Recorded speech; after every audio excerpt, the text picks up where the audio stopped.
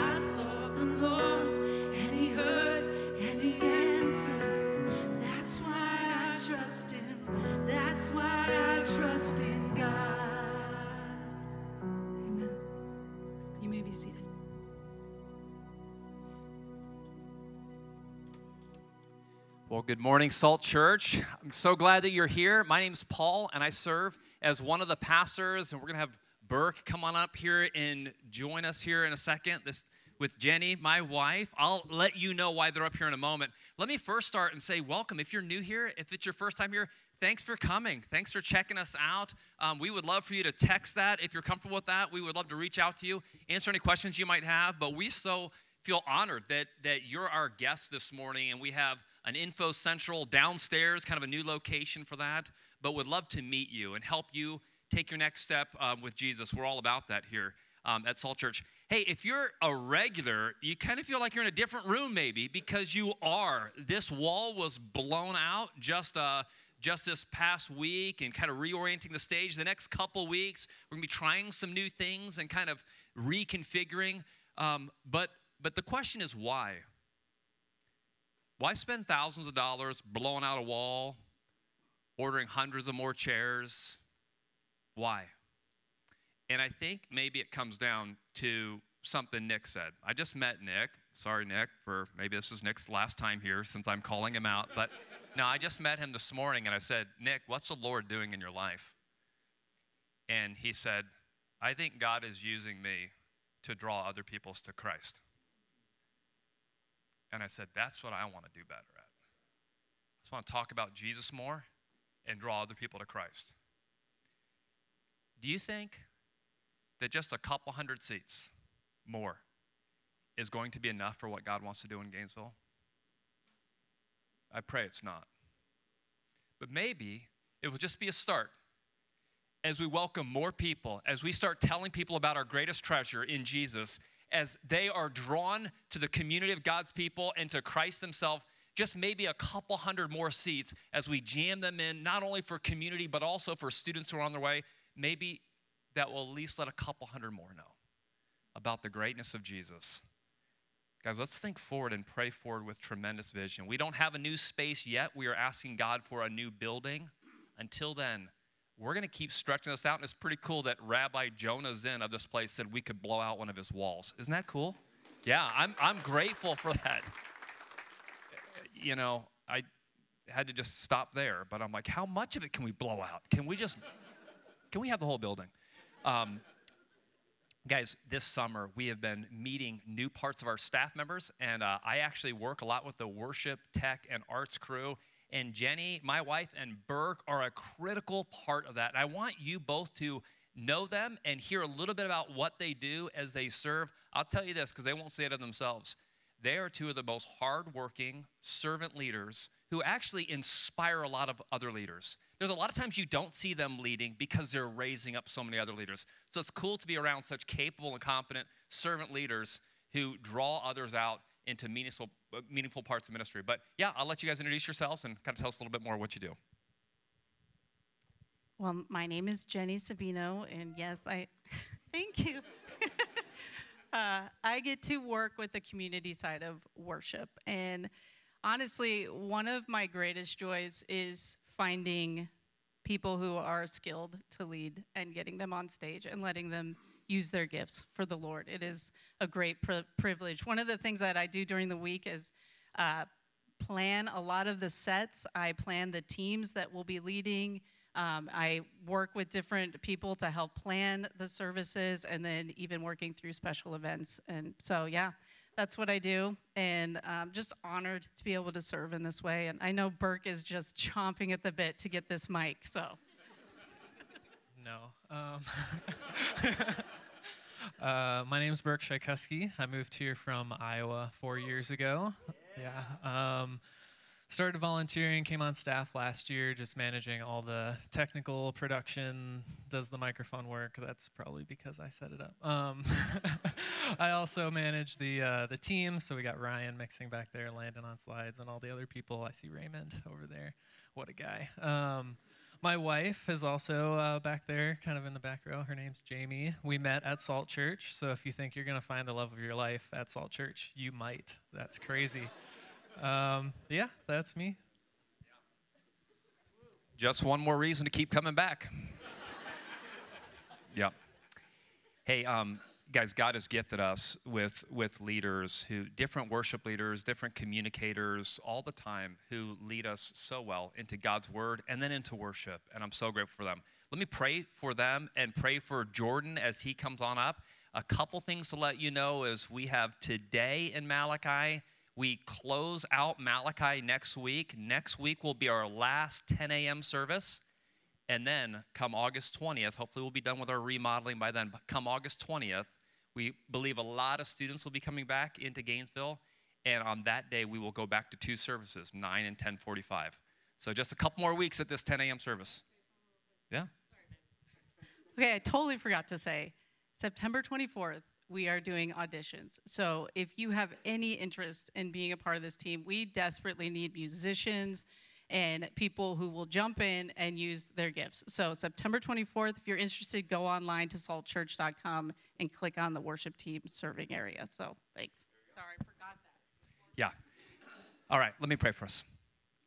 Oh God, our eyes are on you. You are the great God of the scriptures. Lord, you have called people to yourself, and you are using them. Jesus, you long for us to be a holy people. Thank you that our holiness and our joy aren't in opposition. Lord, as we grow and become more and more like you, Jesus, our joy will go through the roof. I pray, even for what Nick shared with me, that just so resonated in my heart. God, I pray it for all of us. I pray that everyone who even hears me praying, God would say in their hearts, use me. Use me to draw other people to Christ. Lord, may seats fill up around us. May voices sing the praises of our God. May lives be changed. May eternities be altered forever because you used each of us. God, I pray for students, for children, for community, for elderly, for people in Gainesville, for the state of Florida, for the nations who don't know you. And I pray that people here who claim the name of Christ would understand that you have invited them onto your mission. You haven't set it up to where you would just sprinkle blessing on our life. You have pulled us into something much greater. God, may we hear from you today through Jordan, and may we be more clear on how to join you in your mission. We pray in your name. Amen.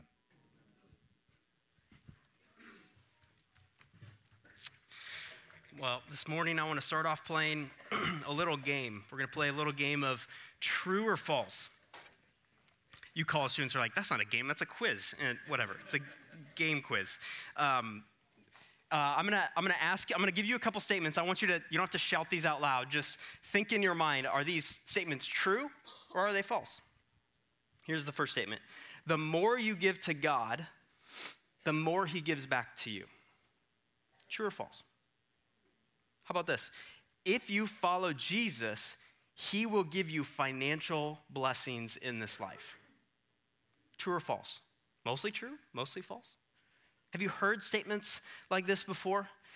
Are they true? Well, the passage that we're going to unpack today, I believe, is the key that's going to unlock the answer to those questions.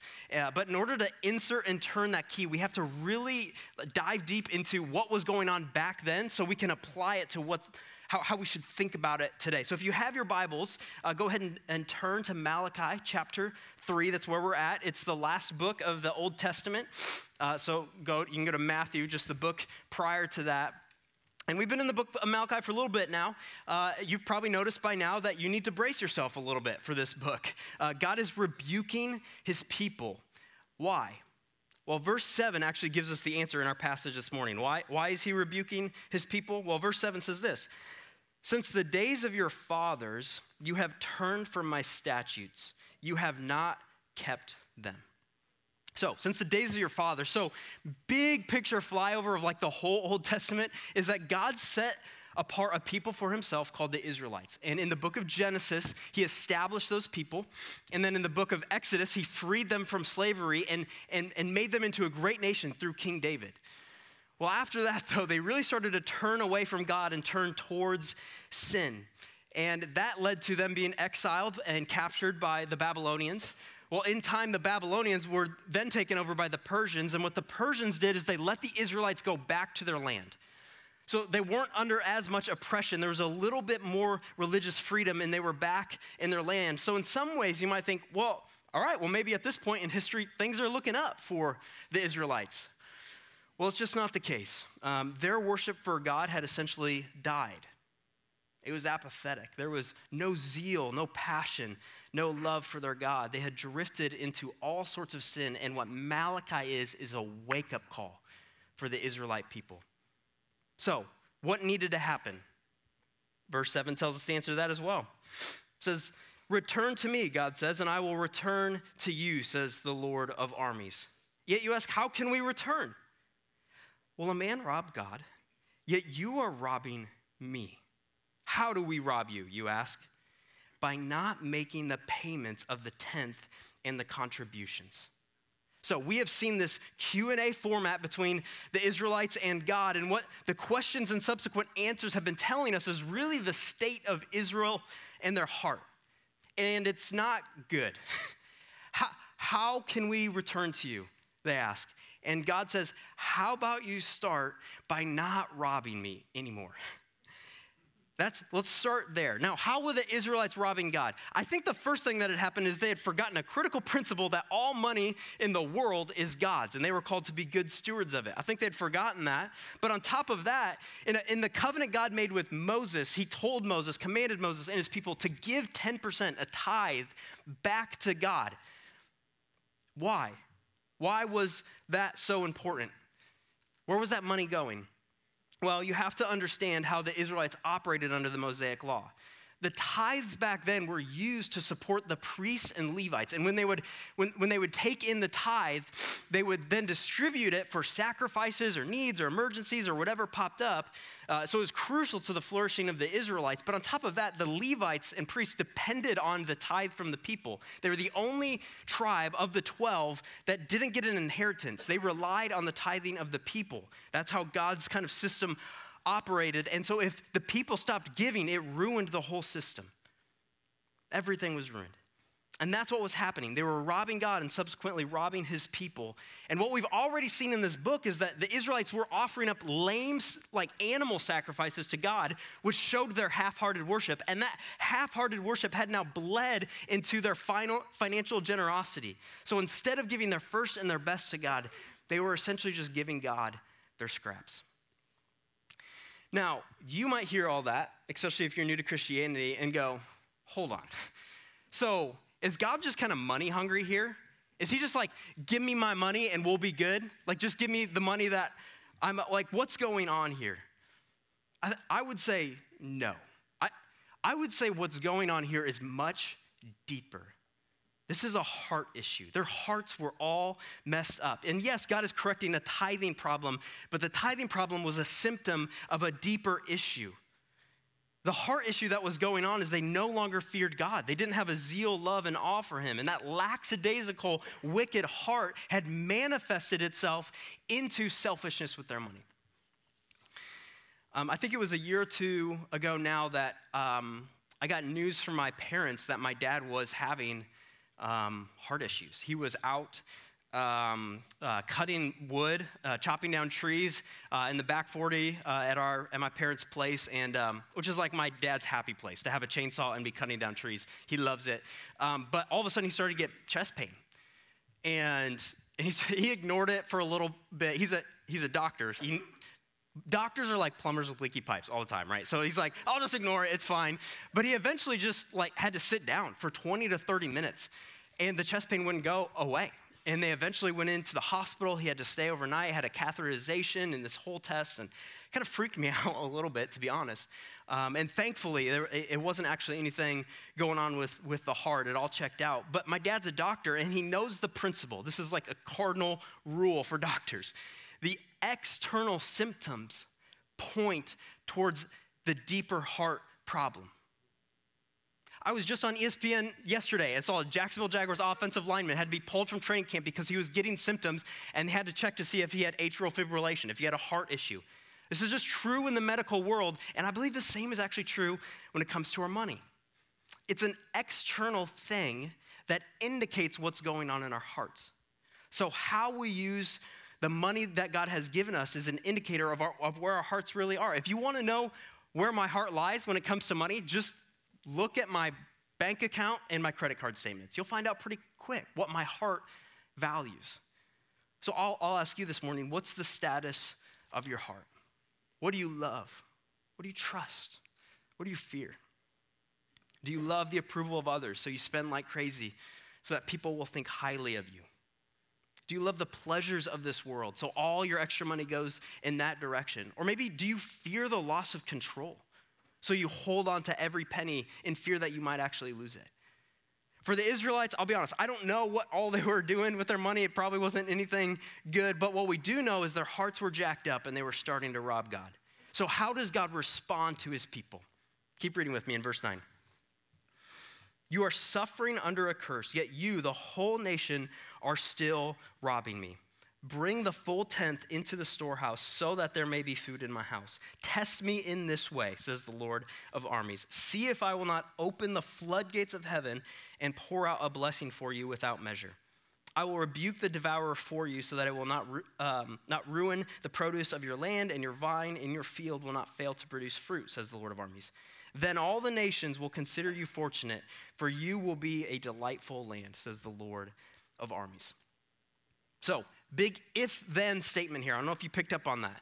And this is something the Israelites would have been very familiar with. You have to understand what is going on here, you actually have to understand the book of Deuteronomy. Back in Deuteronomy, God is making a covenant with his people through the person of Moses. And in summary, in general, what God tells them is, if you obey me, you will be blessed. If you disobey me, you will be cursed. And it gets very specific on what both those blessing and those curses look like. And if you walk throughout the Old Testament, it happens. When the Israelites obey, they're blessed. When they disobey, they are cursed. And what Malachi is telling us here in chapter 3 is they chose path number 2. They had disobeyed God and they were under a curse. Now, what did this curse look like? Actually, Deuteronomy 28 tells us. Listen to this. God says, if you disobey, you will sow much seed in the field but harvest little, because locusts will devour it. You will plant and cultivate vineyards, but not drink the wine or gather the grapes, because worms will eat them. You will have olive trees throughout your territory, but not moisten your skin with oil, because your olives will drop off. So one of the things God promises in the midst of the curses is that pests and plagues will devour their crops. And that's exactly what happened here. You can see it in the language. And that's a big problem back then. They depended on their crops. This was a death sentence for people back then.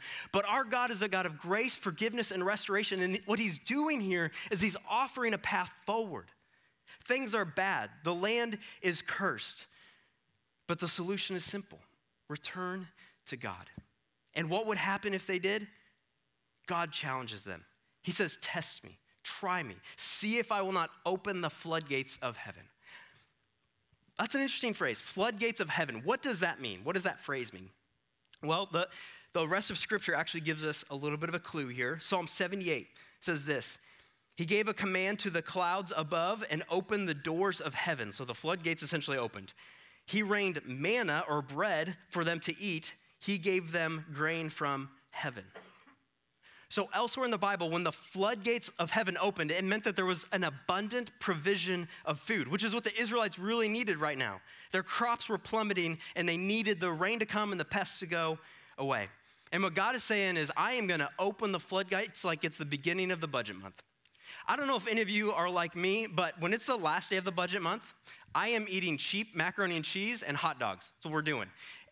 But when that first day comes, when day one hits, I am like an NFL player that just signed his first signing bonus. I am like, we are hitting a huge Walmart order, restocking the shelves, coffee at Upper Crust, splurging at farmers markets.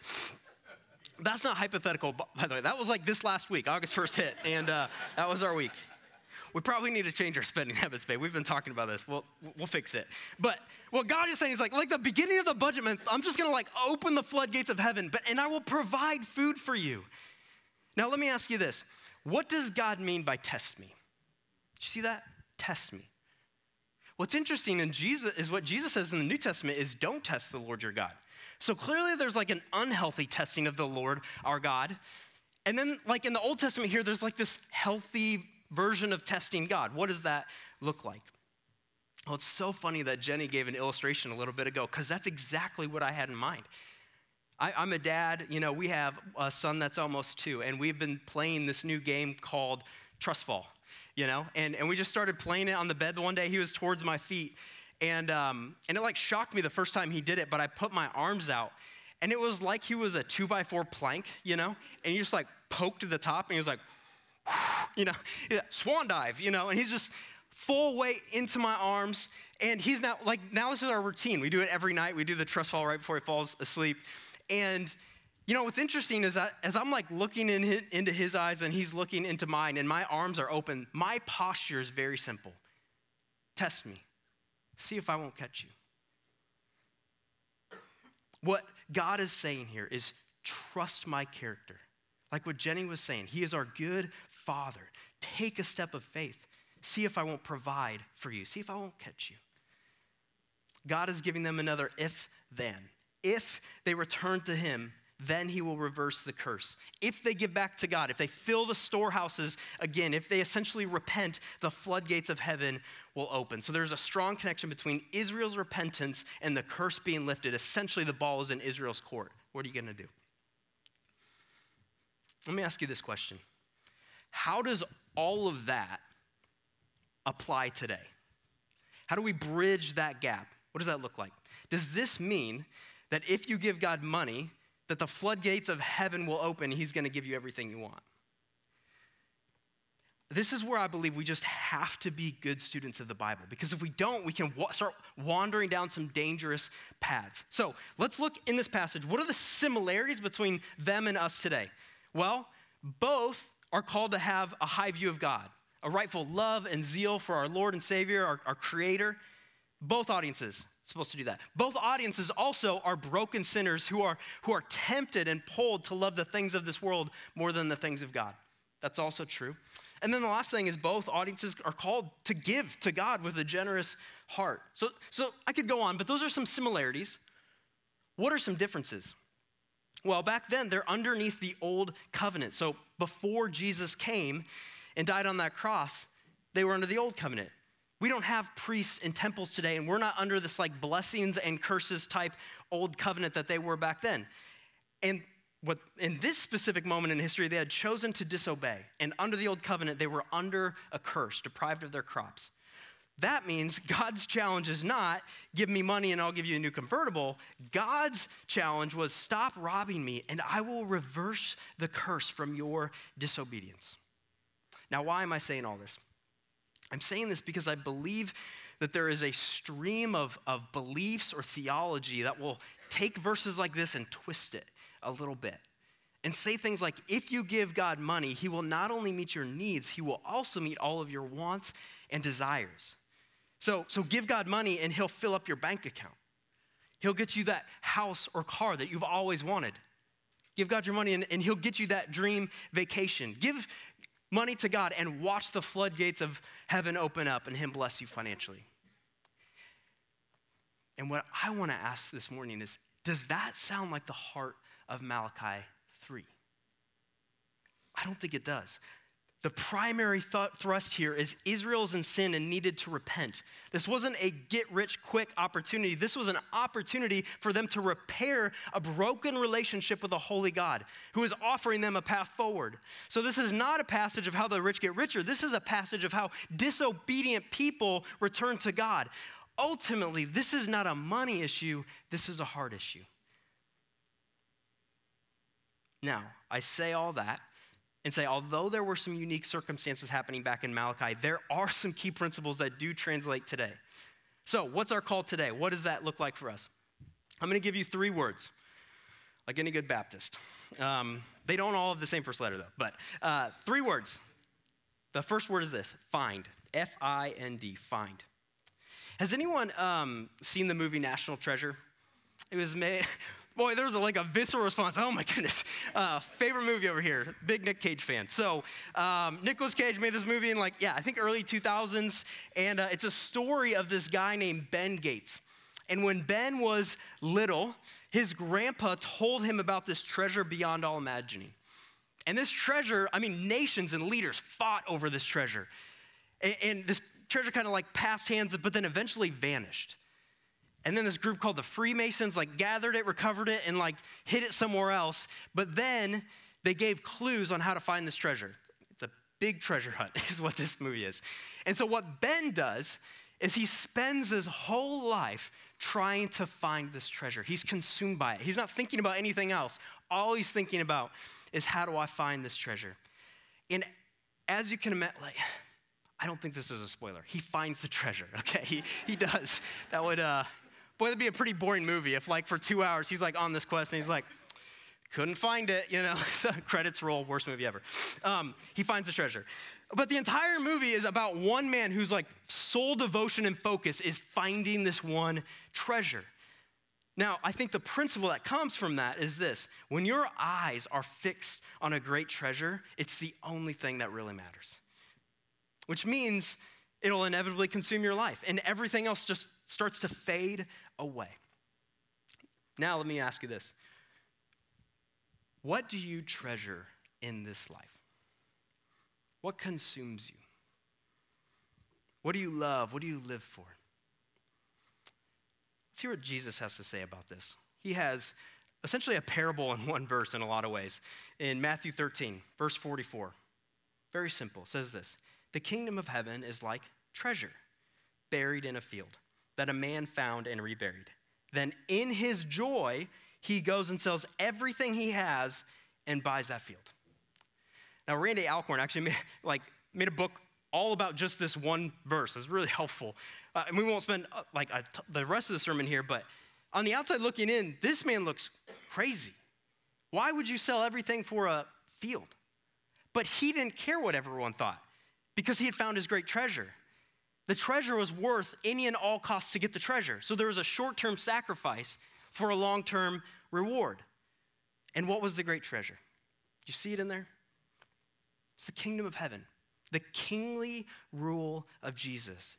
It's Jesus himself. He is the great treasure because he is the great and merciful king who loves us infinitely.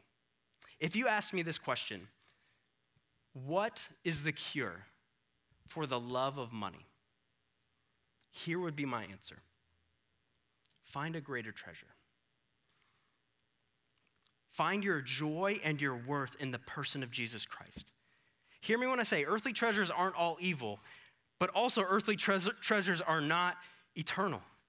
And when you find your great treasure in Jesus, you stop caring so much about the temporary earthly treasures. They lose their appeal because you found your earthly or your eternal heavenly treasure in Christ. It's of infinite value to you. Let me say it this way: when you are satisfied in Christ, you no longer starve for the things of this world. You can take it or leave it. So ultimately, it doesn't matter because we have Christ. He is the great treasure our souls have been longing for. So the promise isn't give your life to Jesus and he will fill your bank account. The promise is give your life to Jesus and you get Jesus. That's the promise. It's not a promise of financial prosperity. It's a promise of eternal presence. The gospel isn't that Jesus is some vehicle that gets you to what you really want. The gospel is Jesus is what you really want, whether you realize it or not. So is Jesus Christ your true treasure? Or do you actually treasure something else? I love how Matt Chandler says this. He says, Jesus isn't after your money, he's after your heart. And when our great treasure is in Jesus, it puts money in the rightful place. We begin to loosen our grip. Let me say it this way. If I have all the money in the world, but I don't have Jesus, I actually have nothing. Or if my bank account was wiped out tomorrow, but I still had Jesus, I lack nothing. Again, guys, this is the type of stuff that makes Christians look like we're on crazy pills, right? And if you're here this morning and I sound a little crazy because you haven't found Christ yet, this is what I want to say to you. You know, in this passage, Israel asks this question: how can we return to you, God? And God tells them, he's not unclear. He tells them, this is exactly how you can return to me. Spoiler alert here, they didn't do it. They didn't return to God. So what did God do? What was his response for their lack of returning? He came after them. God opened the floodgates of heaven and sent his son, Jesus Christ. We were dead in our sins, deserving the wrath of God. So Jesus Christ came and he went to that cross. And guess what? Jesus didn't give 10%. He didn't give a tithe. He gave everything for you and for me. Tim Keller says, every other treasure demands your money and your life. Jesus is the only treasure that gives everything for you.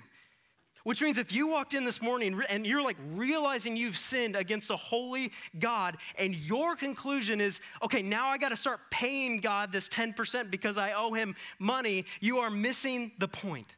Friend, we did not want you to come to church this morning to put money in a bucket. We wanted you to come to gaze at the beauty of the cross. We don't want you to give anything this morning. We want you to receive the great treasure. We want you to be captured by the King of the universe. So my plea is simple. Turn to Jesus. Find your great treasure in him. I promise you it leads to true joy in this life and the life to come. Find your joy in Christ. Find your great treasure in him. Next word, give. Once we find our joy in Christ, we can actually give with a cheerful heart. Living a generous life is an overflow of understanding the gospel of grace. That being said, I'm just going to level with you, be honest with you. It's still tough. I know my temptation towards doing like this with my money is strong. My heart is way more like the Israelites than I would like to admit. So I always want to fight against this. I want to press our family towards generosity. And I'll just share with you, like, this is just what we do. I don't know. The majority of our giving goes towards whatever local church we're a part of. And right now, we're coming up on a year here at Salt Church, August 21st. So almost a year now we've been given to Salt Church. And so we do that. We also give some money to some different missionaries, both within the States and then all across the world. And then we also have this other line that we call extra giving, that when needs pop up with our friends or people we love or just people we've met, we've got budget set aside where we can bless those people and love them in that way. And then every year, I just want to challenge my family to like take the next step with our generosity, to press outward. Now, as I share all that, I'm talking about giving. No doubt there is some tension in the room and some people thinking, there it is. There's the money grab. Saw that coming a mile away, right? If that's you, like if that's your heart posture towards, God and the church, let me just rock your boat a little bit this morning. God actually doesn't need your money. First of all, God owns a cattle on 1,000 hills, which means all money on earth is God's. He owns it. God is not a financial consultant. He is president, owner, CEO, CFO. He is all of it. He owns everything. So he doesn't need anyone's money because he owns it all. Our call is to be good stewards of his money. So that's the first thing I would say. The second thing I'd say is Jesus promised to build his church. And I just genuinely believe he's going to do it whether you decide to give or not. So if you are giving out of some kind of like weird obligation or duty, I think Jesus would just look at you and go like, don't worry about it. Listen to what 2 Corinthians has to say about this. The point is this: the person who sows sparingly will also reap sparingly, and the person who sows generously will also reap generously. Listen to this. Each person should do as he has decided in his heart, not reluctantly or out of compulsion, since God loves a cheerful giver. Simply put, Jesus just isn't in the business of manipulation and arm twisting. Just not who he is.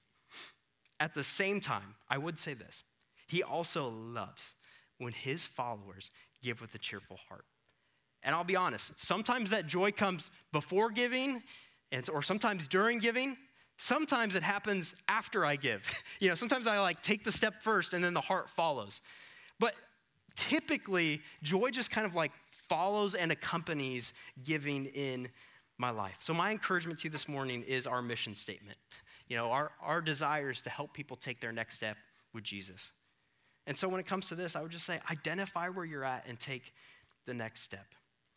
If you follow Jesus and you don't know where to start, I think that 10% is a great place to start. And I'm not trying to be legalistic or weird. I'm just saying try it and see what God does in your heart. So find, give, and finally, like Jenny said earlier, trust. Trust. Do you trust that God will take care of you? Or do you feel like I need to take care of myself? Let me ask it this way. Do you hang on to extra money as a backup plan in case God fails you? You know, I'm from Iowa. It's really fun. We got friends from Iowa here this morning. And in Iowa, I knew a lot of farmers. Jeremy's not a farmer. But I got, my best friend from high school, his dad was a farmer. And I remember somebody, asked him one time if he gambled, if he went to the casino and gambled at the casino. And my friend's dad's response was, I'm a farmer. I gamble every day of my life. And I remember sitting down with a connection group leader at my last church who was a farmer, and he told me how uncertain finances could be. He said, there's so many moving pieces. Are we gonna have a good crop or not? Is the rain gonna fall? Is that gonna happen? What's the price of corn gonna be? We need to buy more equipment. Oh yeah, also gotta pay myself. All of these things are moving at the same time. And he said there's just, for farmers, a huge temptation for farmers who are believers to not give to God, because there's just so much instability. But what I loved as I sat across the table from this godly man was he had a settled conviction that he was gonna give generously to the Lord no matter what. He was gonna give his first and his best, which means something completely different when you're a farmer and that crop comes in, right? My guess is he's had some maybe unnerving moments, but he kept giving and he trusted the Lord no matter what happened. No matter what happens. I think that's an interesting phrase.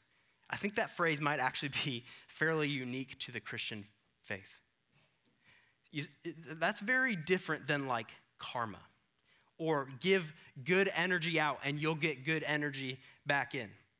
That theology, by the way, has creeped into the Christian faith, where you say, give your money to Jesus and you won't have problems in this life. You'll have good health and a full bank account. Just give your money to Jesus.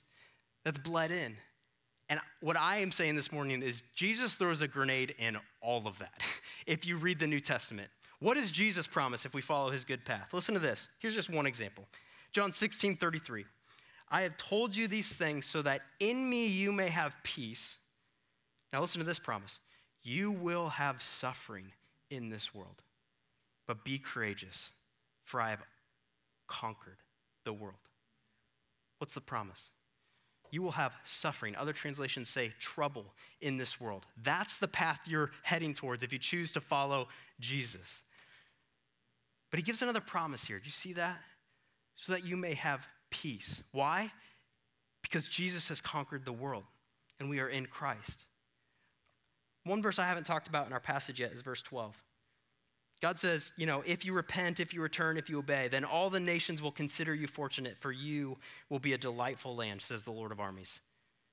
He's saying that the nations around you, they're going to want what you want if you choose to obey. And when you trust in Jesus, you will have what everyone wants, and that is peace. Because you have peace with a holy God and peace and rest in this life, no matter what happens. In the Christian life, the boat might rock a bit. Fair warning, it will rock. Our call is when the boat rocks, is to trust in our King. What does that exactly look like? I'll share with you personally. I've been walking with the Lord for a while and growing in the grace of generosity. And there have been times in my life where, an unexpected check came in the mail. Or I heard news of money coming that I wasn't expecting. And when those things happen, I just stop and I thank the Lord. And I actually have a Google Doc now of putting those things down so I can remember in the future God's faithfulness towards me in the past. So that's happened. I will also say there's been moments where I've been in financial struggle and tension, there's problems, and I'm wanting God to come through in this way or that way financially, and it doesn't happen. So what's that all about? Well, ultimately, what I will say is I am not God. God is God, but I trust in my God. And if I look back at the story of my life, he has always provided for me, even if it wasn't the way I expected or wanted. Here's my big idea for this whole morning. I'm just going to bring it all together and tie a bow on this. Our call is simple. Find your joy in Christ. Give with a cheerful heart and trust him no matter what happens. Find, give, trust. Salt Church, God, our Father, our Heavenly Father, is looking at us with arms out, arms wide, saying, jump.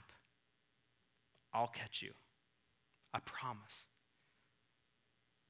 This is not a guilt trip sermon. This is an invitation to hit the reset button on what you treasure. The burden I feel this morning is that some of you might be chasing or searching for the wrong treasure in this life. And I'm telling you, if you've been searching for a treasure to truly satisfy you, what I want to say this morning to you is you can stop searching. We have found that treasure, and his name is Jesus.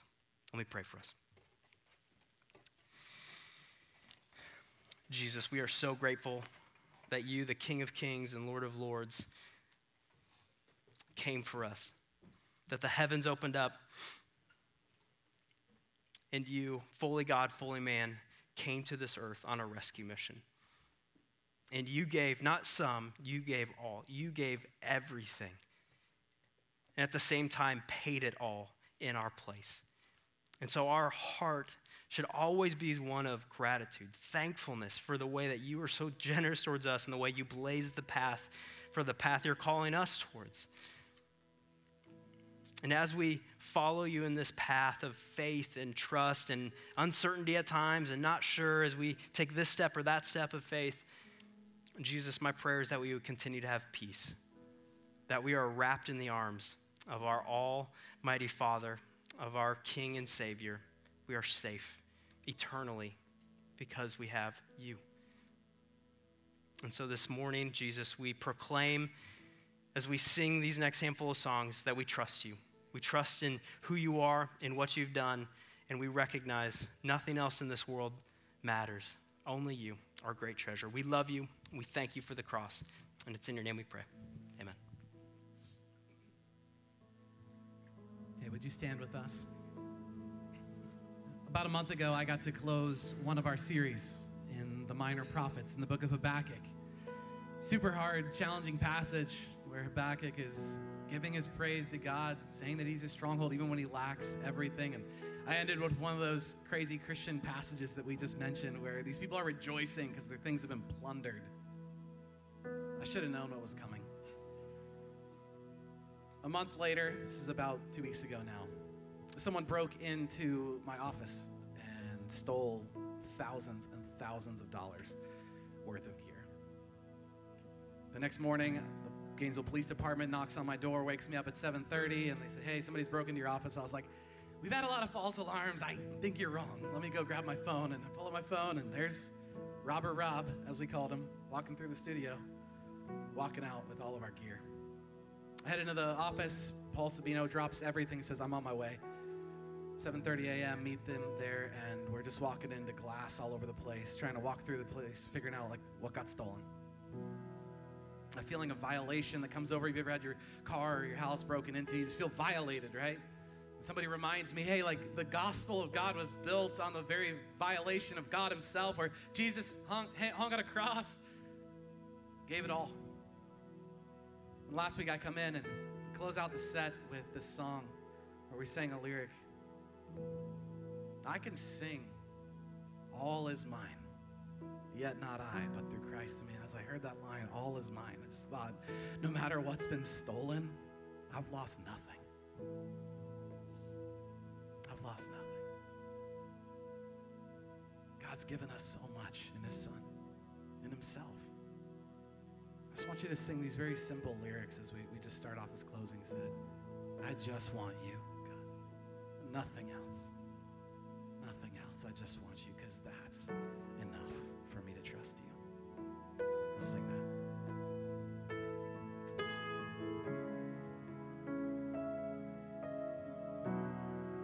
I just want you and nothing else, and nothing else, nothing else will do. I just want you and nothing else, and nothing else.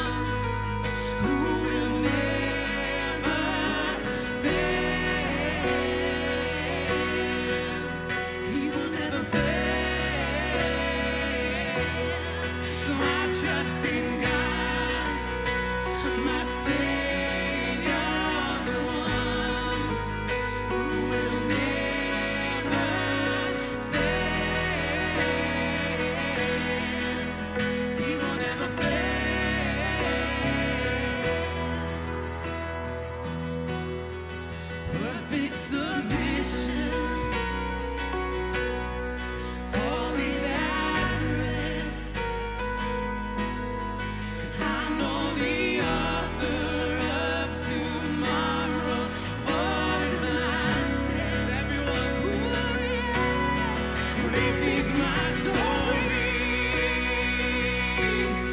And this is my song. Praising my risen King and Savior all the day long. I trust in God, my Savior, the one who will never fail. He will never fail. I trust in God, my Savior, the one who will never fail. He will never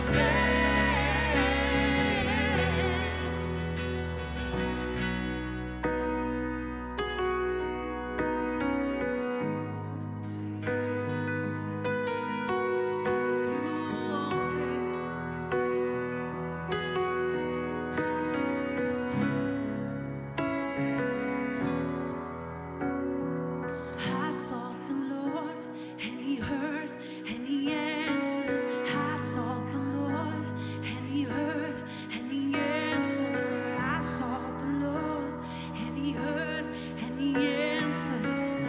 That's why I trust Him. That's why I trust Him. I sought the Lord, and He heard, and He answered.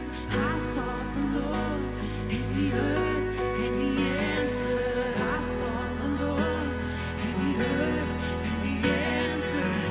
That's why I trust Him. That's why I trust Him. I sought the Lord, and He heard, and He answered. I sought the Lord, and He heard, and He answered. I sought the Lord, and He heard, and He answered. That's why I trust Him. That's why I trust Him. I sought the Lord, and He heard, and He answered. I sought the Lord, and He heard, and He answered. I sought the Lord, and He heard, and He answered. That's why I trust Him. That's why I trust in God, my Savior, the one who will never fail. He will never fail. I trust in God, my Savior, the one who will never fail. He will never fail. I sought the Lord, and He heard, and He answered. I sought the Lord, and He heard, and He answered. I sought the Lord, and He heard, and He answered. That's why I trust Him. That's why I trust Him. I sought the Lord, and He heard, and He answered. I sought the Lord, and He heard, He answered. I sought the Lord, and He heard, and He answered. That's why I trust Him. That's why I trust in God.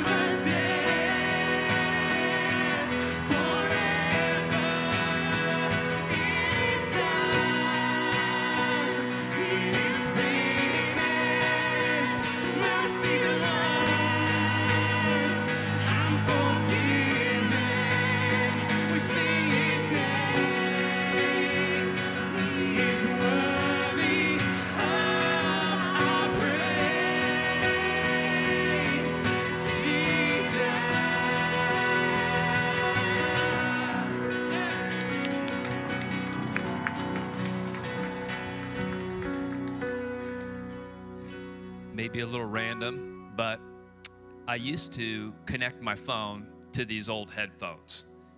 And the string cord would head up to my ears after I had invested about 15 minutes of my life unknotting that gnarly knot of Apple cord. And then this past Christmas, my kids saved up and they all went in on AirPods. And you know what? They're awesome. And something bad happened to them, but I have them again.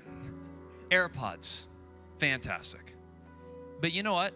As soon as I got those AirPods, I looked back at that gnarly mess of knotted cords, those old headphones, and my thought is, anyone need some headphones? I don't need them anymore. They used to mean a lot to me. I found something way better. Enables me to hold on real loosely to those.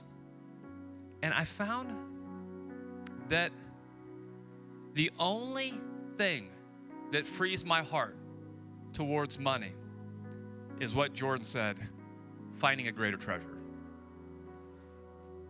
When Jesus becomes your greatest treasure, you hold on to money like old headphones. And you go, they're great. They work. They do the job. They're good. But I hold real loosely onto them. I got something better. Salt Church, God isn't broke. He doesn't need your money. He doesn't need our money. We need an opportunity to hold loosely onto it. And I'm telling you, when Jesus solves the heart issue and he becomes your greatest treasure, you just begin holding loosely on to all that the world finds as its greatest treasure. And it's just like knotted up headphones. They're great. They're not ultimate. May God be ultimate in our hearts. May we find our greatest joy in him. And may it cause us to open our hands joyfully with life flowing in us, with happiness, as we invest in something better than the world, into eternity and into the changing of lives around us. That's worth living for. May God make us that kind of church, one step at a time. Thank you for coming. Next week, one more 10 a.m. service. We close out the book of Malachi, and we look forward to what God has for us this fall. You have a great rest of the day. We'll see you next Sunday.